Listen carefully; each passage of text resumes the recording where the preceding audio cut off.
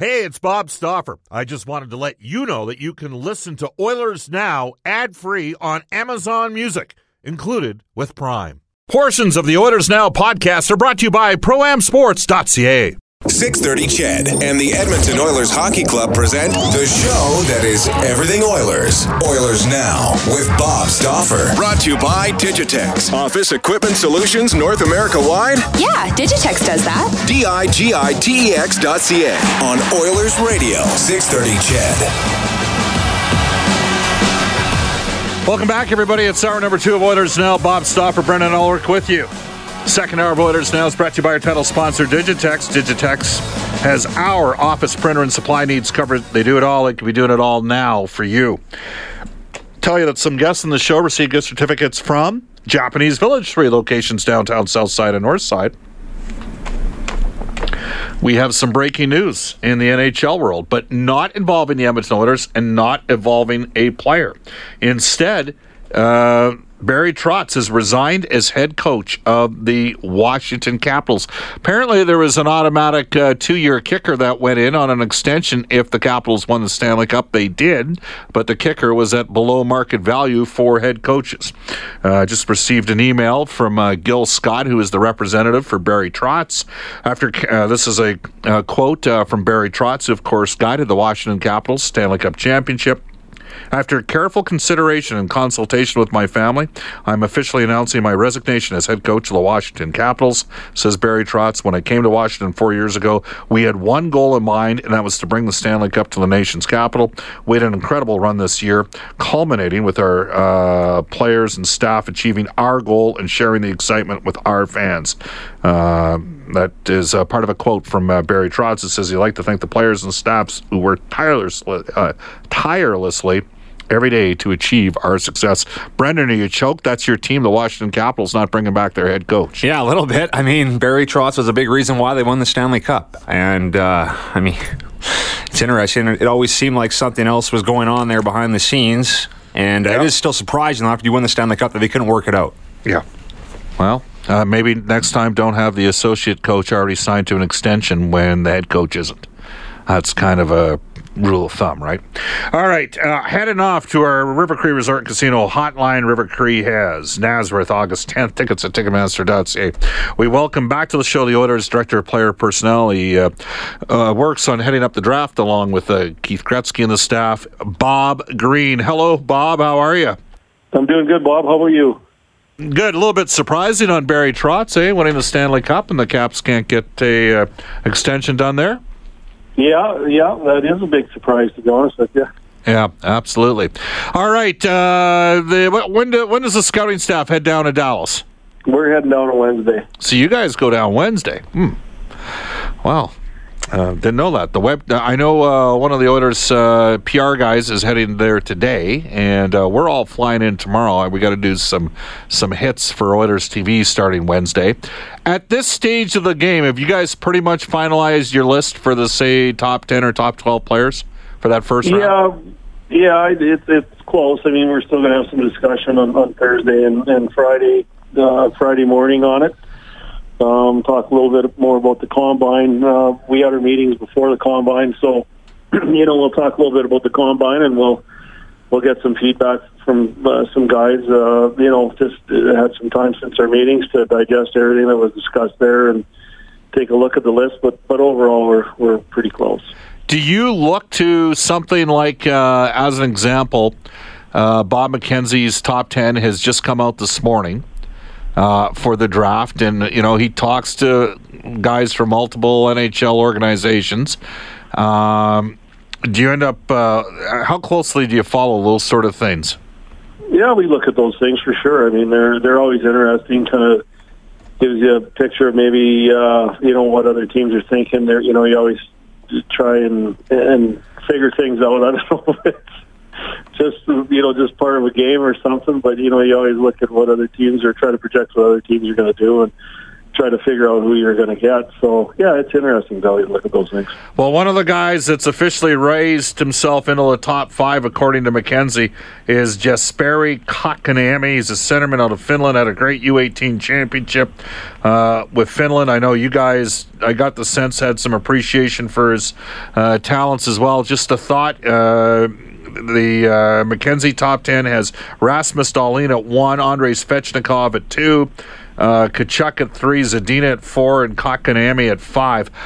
We'll start with at number 1 and 2. No surprise that Dahlin and Svechnikov likely to go in those 2 spots, Bob? No surprise at all. They're both very good hockey players and certainly, worthy of going in those 2 spots. All right. So a lot of people think the draft starts with Montreal at 3. A lot of the Canadians media think they're all over Jesperi Kotkaniemi. Is there any way to underscore the importance of centers? And is that why guys like Kotkaniemi and maybe a Barrett Hayton as centermen have seen their value and their stock rise here? Yeah, that probably helps. I mean, and they both had solid years too. There's no question about that. But there's a strong value put on centermen, and those 2 kids are, there's probably the best 2 centermen in the draft, and with the type of finishes they had, Barrett Hayton went on a good run with Sault Ste. Marie. Even though they didn't get to the Memorial Cup, he was still part of a real good run for them. And like you said earlier, Kotkaniemi had a great under-18. Well, he certainly did. So there's a couple centermen there. When you look at the defense, I mean, McKenzie's got Dobson 6, Bouchard 2nd or 7th, and a lot of people thought Adam Boqvist was going to be the number 2 defenseman to go in the draft. You mentioned Memorial Cup. Dobson wins the Memorial Cup. Are you surprised that list has Dobson and Bouchard as the number 2 and number 3 defenseman on the board after Boqvist halfway through the year appeared to be probably the defenseman that was going to go second? I don't know. I mean, they all had such good years. You're really splitting hairs when you're comparing a lot of these guys. Dobson certainly played as long as you can in junior, and was a big part of their Memorial Cup win, so that certainly helped him elevate himself. And it's tough. Like it depends what teams like, what they want, what they value more. All 3 guys are offensive guys, and if you value the size, you might look at the other 2 guys, but it really, when you get to that level of player, you're splitting hairs in a lot of cases. Here's a question for you, Bob. You got a guy like Quinn Hughes who represented the United States during the World Hockey Championship. He played for Jeff Blashill. He certainly showed that he's quick, he can make plays, but he's a little bit undersized. And then you have a guy like Boqvist, who's undersized. He's a right shot. He had some success at the U18. Then you have a guy like Ty Smith, who's a left shot, who, Canada didn't knock it out of the park there, and he was the captain of that team. How difficult is it to compare and contrast kids that are maybe playing in the World Championship versus a kid that's playing on a U18 team, and then one kid that maybe had some offensive success in the U18 versus another kid that didn't have a lot of success at the U18? I mean, is this why having those previous looks at him during the course of the year matters so much, and maybe you shouldn't read too much into tournament play and that sort of thing? Well, every time you see a guy play, you're going to evaluate him. There's no question about it. We watch these kids for 7 months, and what you see at the end of the year registers in your mind for sure. There's always factors you have to take into consideration. The European kids they're geared up more for the World Championships. It's the way their season is set up. But World Championships are a huge thing in Europe. They start their seasons earlier and they finish their seasons earlier. Some those kids have, and the older guys too. For the men's, they want them to have energy and something left in the tank to go play in the Worlds, because it's very important there. And in Ty Smith's case, he had a long playoff series with Portland, and he played a ton in that series. I'm not sure, how much energy he had left, and that can be the case, for a lot of those Canadian kids, because they just got out of playoff series and then they made the trip to Russia, and So fatigue was probably a factor in a lot of the kids' case over there. They lost one game in that tournament, just happened to be the last one. In the quarterfinals, you don't play any further than that. But, you got to gauge kids playing in those tournaments with Quinn Hughes. He played well there, and then you have to look at that. But, we saw him at the World Juniors, and we saw him play in Michigan. So, you take all those things into consideration for sure. What do you like about Quinn Hughes' game? And then I'll ask you the same about Dobson and Bouchard. And I'm going to assume that you'd probably think at least two, if not all three of those guys might be gone by the time the Oilers draft. Quinn Hughes, his game revolves around his skating. He's a very elusive skater. He can beat the forecheck with his feet, which is important in this game. And that's the biggest part of his game. That's the strength in his game. He's good at the point.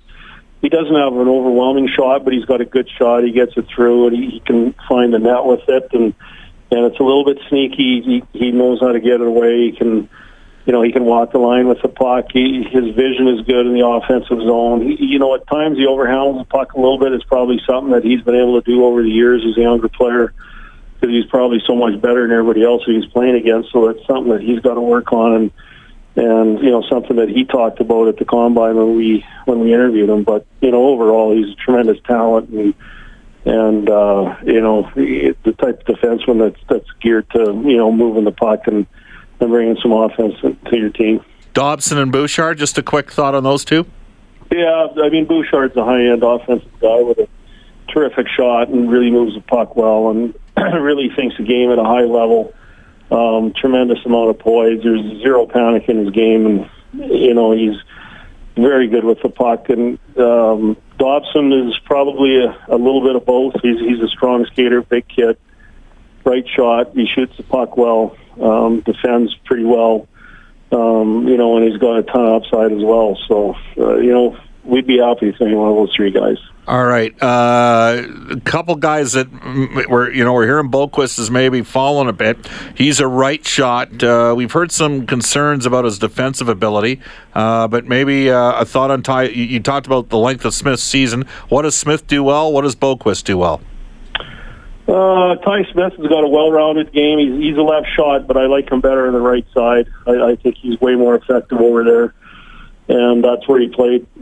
For most of the year anyway in Spokane. Whenever I saw him play there, he was on the right side. He just does everything well. He's got leadership ability. He can beat the forecheck with his feet. He can move the puck. His transition game is good. The power play is more of a playmaker than he is a shooter. He doesn't have a great shot. That's the one part of his game that he needs to work on is his shot.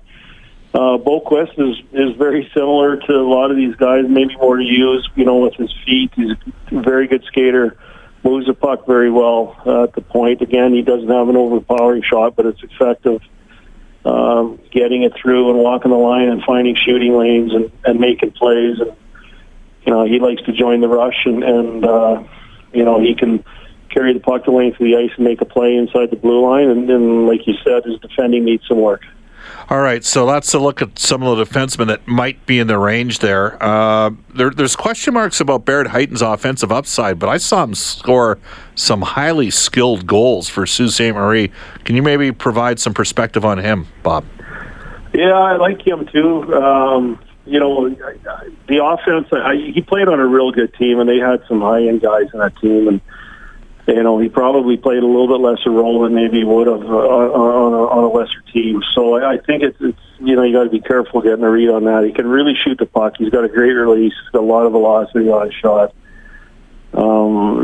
He's got a lot of grease in his game. He's good around the net. He doesn't mind engaging in a battle and battling a loose puck in front of the net and going to the tough areas to score. He played in every situation there. He killed penalties. He played in their power play. There wasn't a lot that he didn't do for them, and when they needed him to move up in the lineup, he was able to do that with no problem. And overall, he had a great year. He's a good hockey player. The Oilers have had some challenges with Russian players. They took Nail Yakupov, number one, Bob. He might not even play in the NHL this year. Yakimov went back to the KHL rather quickly. Slepyshev, those guys are both third-round picks. Tell us about Vitaly Kravtsov. What do you like about his game? Well, I mean, he's typical. He's a highly skilled guy. He didn't put up a lot of points in the KHL, but I mean, it's a tough league for a young guy to play in. He had a pretty good run in the playoffs. He's a big guy. He skates pretty well. He's got good skill with the puck. He's pretty responsible without it. He's a little bit of an unknown. He really made some strides late in the year, but he's a little bit of an unknown. Okay, and just would there be any hesitation taking a goaltender as high as the second round? I mean, you got Skinner last year in the third round. Some people don't have any of the goalies ranked in the top 45, Bob. Yeah, you know what? It always depends on who else is there. I think when you get to that point, certainly there's a couple of guys we like. If it made sense with our second pick, that we would look at it for sure. But there's, it would depend on who else is around. All right. Awesome stuff, Bob. We appreciate your time. We look forward to seeing you in Dallas, Texas. All right. Enjoy the barbecue, Bob. I know you're going to head there tomorrow night at some point. Oh, you're giving away all the trade secrets. Thanks, boss. It's Bob Green, Director of Player Personnel for the Edmonton Oilers. We have a special guest coming up in 1 minute's time. The agent for Barry Trotz. He represents some of the biggest coaches in the game, like Bruce Boudreau. Gil Scott will give us a 4 or 5 minute update on Barry's situation. This is Oilers Now. Gil Scott. When you want to fly your Oilers colors with fan gear or outfit your fan cave, there's only one place. ProAmSports.ca. Jerseys, apparel, headwear, and memorabilia from your favorite players and teams. Whether it's the NHL, the CFL, the NFL, MLB, or more, Pro-Am Sports are your fan cave specialists. And if it comes with a Pro-Am Sports certificate of authenticity and hologram, you know it's 100% authentic, hand-signed memorabilia. So no matter who you cheer for, Pro-Am Sports has got your guy. Visit their Edmonton showroom on St. Albert Trail. Fill your fan cave at ProAmSports.ca. That's ProAmSports.ca. This is Oilers Now with Bob Stauffer on Oilers Radio, 630 CHED. All right, it's 1:23 in Edmonton. Spoiler alert from the World Cup. Here you go.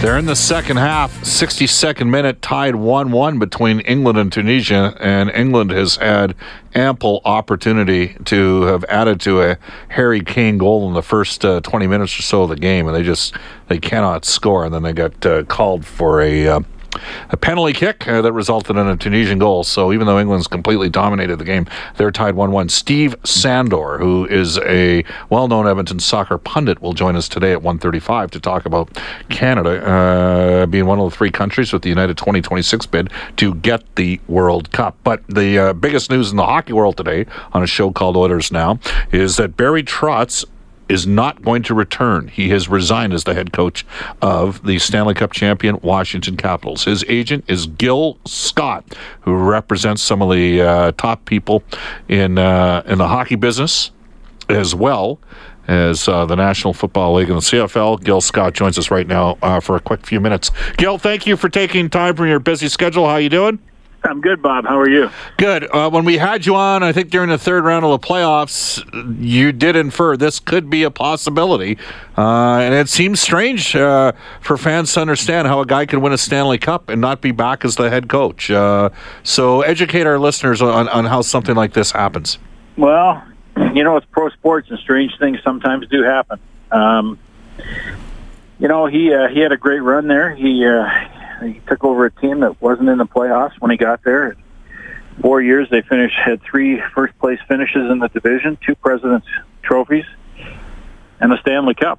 And, he talked it over with his family and decided he thought it might be time to move on.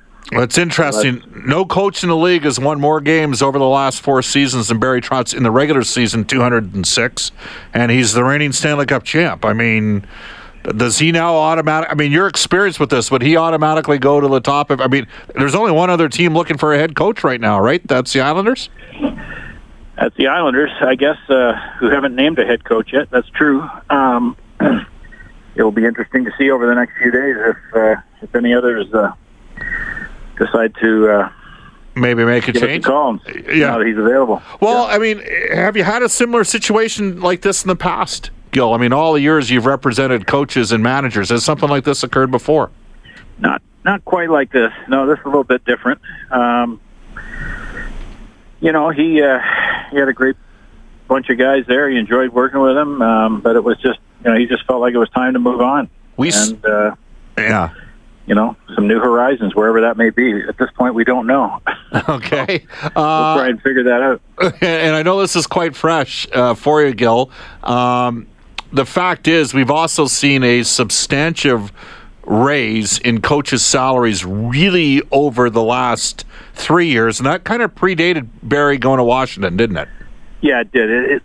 Everything changed after Mike Babcock signed in Toronto, and that's when that was a year after Barry signed in Washington, and that's when the escalation in salaries for coaches really started to take place.